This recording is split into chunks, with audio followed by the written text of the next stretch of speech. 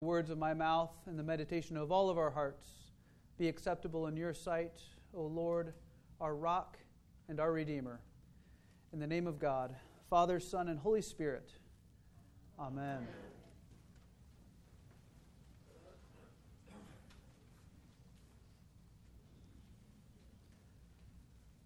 How can God be known?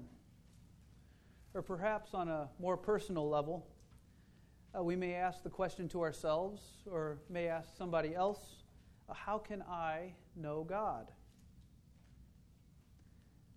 Knowing God or being in a relationship with God is really the end goal or the telos or the intended completion of the mission that God has for His church. It's ultimately the mission of God Himself. Very early in the Bible, God walked with Adam and Eve in the garden. And not much long after that, in our reading at least, when sin entered into the world, this relationship was broken. But from the very beginning, from that point forward, perhaps even before this happened, God had a plan. He had a mission to restore this relationship with His people and with His creation. We see in Genesis 3:15, God telling the serpent, He says, I will put enmity between you and the woman, and between your offspring and her offspring. He shall bruise your head, and you shall bruise his heel. And so God's own salvation plan necessitates a mission. And a mission involves work. And so the mission of God works for the purpose that God would come to know His people and His creation, you and me, and also that His creation, which is also you and me, would know God. In today's lesson from Matthew's Gospel, we hear words about knowing God. Words like, no one knows the Son except the Father, and no one knows the Father except the Son, and anyone else to whom the Son chooses to reveal Him.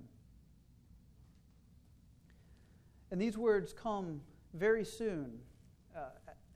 It's in Matthew 11 and Matthew 10. We hear of Jesus. The last few weeks in church we've heard the story.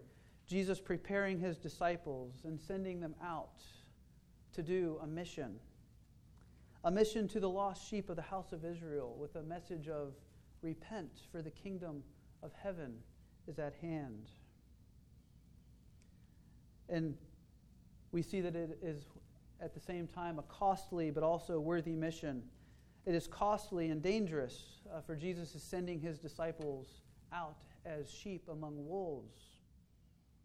But it is also a worthy mission because this mission that Jesus has for His disciples makes an opportunity for people to receive forgiveness of sins and also receive everlasting life.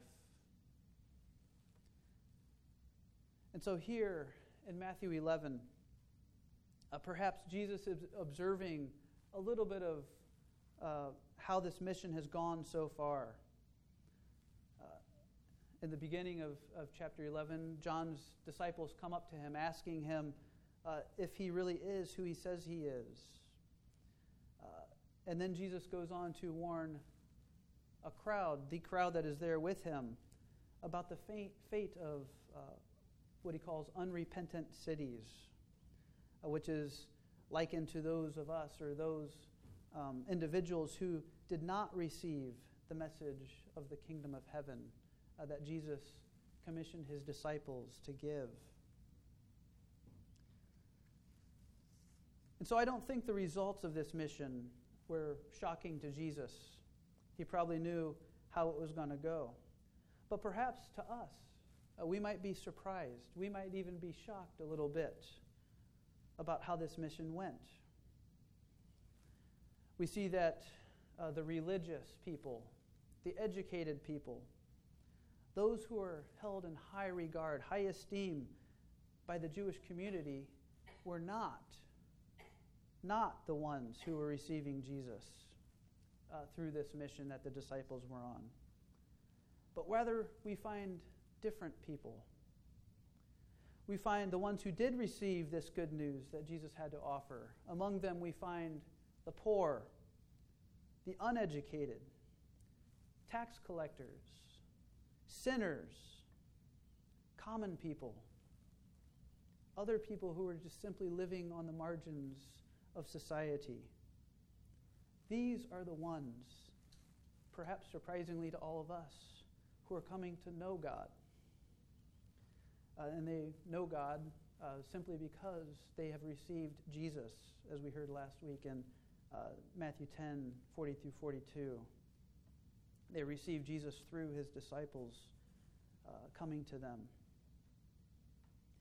And so Jesus now declares, he says, I thank you, Father, Lord of heaven and earth, that you have hidden these things from the wise and understanding and revealed them to little children. Yes, Father, for such was your gracious will.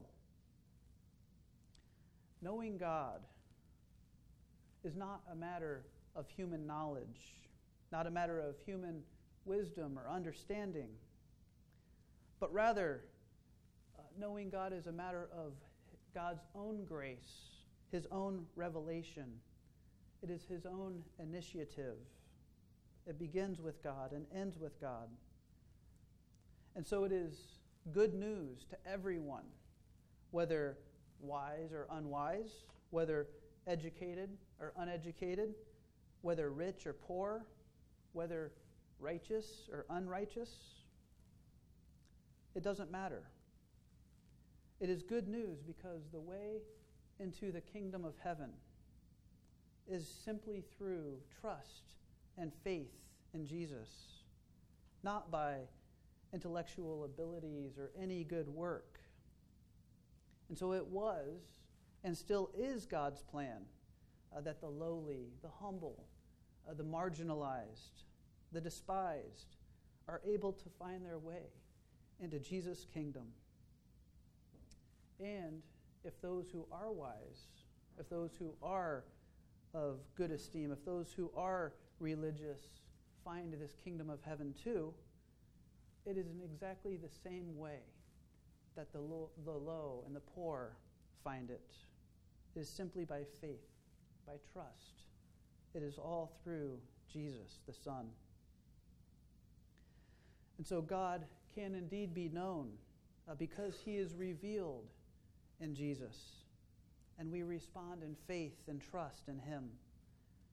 And if we try by any other ways outside of this, we are literally killing ourselves. We are killing our souls, our spirits. And we are putting a burden upon ourselves, upon our backs, that becomes impossible to bear. And so there is nothing outside of divine love, divine grace, and divine faithfulness. That is all of God's goodness to us that brings us back into his fellowship, to brings us back with fellowship with him.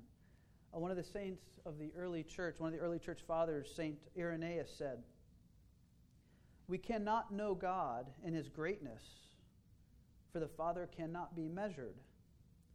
But by his love," and in his love this means, "for this it is which leads us to God through the agency of his word," the agency of Christ as being our instrument of salvation, or agent of salvation. "It is by his love we ever learn, in obeying him, that this great God exists, and that he himself, by his own will and act, disposed, ordained, and governs all things." And so it is simply by responding to God's love and by following Jesus daily, a simple walk with Jesus, the way of discipleship, committing our lives to him and striving each and every day to live in his presence. It is through this life with Jesus that we come to learn about and we come to know the true nature and the true heart of God, God's heart of love that he has for us. For the Son knows the Father in a way that no other being or thing can, just as an earthly father and a son know things about each other that nobody else can. And so in following Christ, we learn about God our Father, and we can indeed come to know God. Jesus goes on to say, he says, words of comfort to us, literally comfortable words in our liturgy. He says, "Come to me, all who labor and are heavy laden, and I will give you rest." Jesus invites all of us, and he invites everyone to himself for the sole purpose of being united with God, being united with him in fellowship and relationship. And we bring, when he invites us to do so, he invites us to bring all of our burdens, everything that weighs us down, everything that makes us weary from life, whether it be responsibilities or things at work, at our jobs. Perhaps it could even be sins that we are carrying around that we need to deal with and give to Jesus. Anything else. For it is Jesus who is the one who can bring life from the dead. And it is he who can take away those things from us that lead us to death. And so not only does Christ give us this rest that he talks about, this rest in which he takes away the burden of trying to know God on our own human efforts. Little side note, the Pharisees had this saying called the yoke of the law, in which they tried to burden people with. They had all these religious laws that you had to keep, and it became a human system that was your requirement to say that, yes, I am one of God's true people. But Jesus had other ideas with this. His law was the law of love and the law of grace. And so, while we may not have these religious laws that we deal with, we also have other things that we burden ourselves with in this life. So he gives us this rest, but he also refreshes us. Some translations of this verse read, "Come to me, all who are weary, and I will refresh you." And then as he refreshes us, he gives us new life, and he gives us new energy, new power and stamina to go about this work of mission right here in this community in which we live.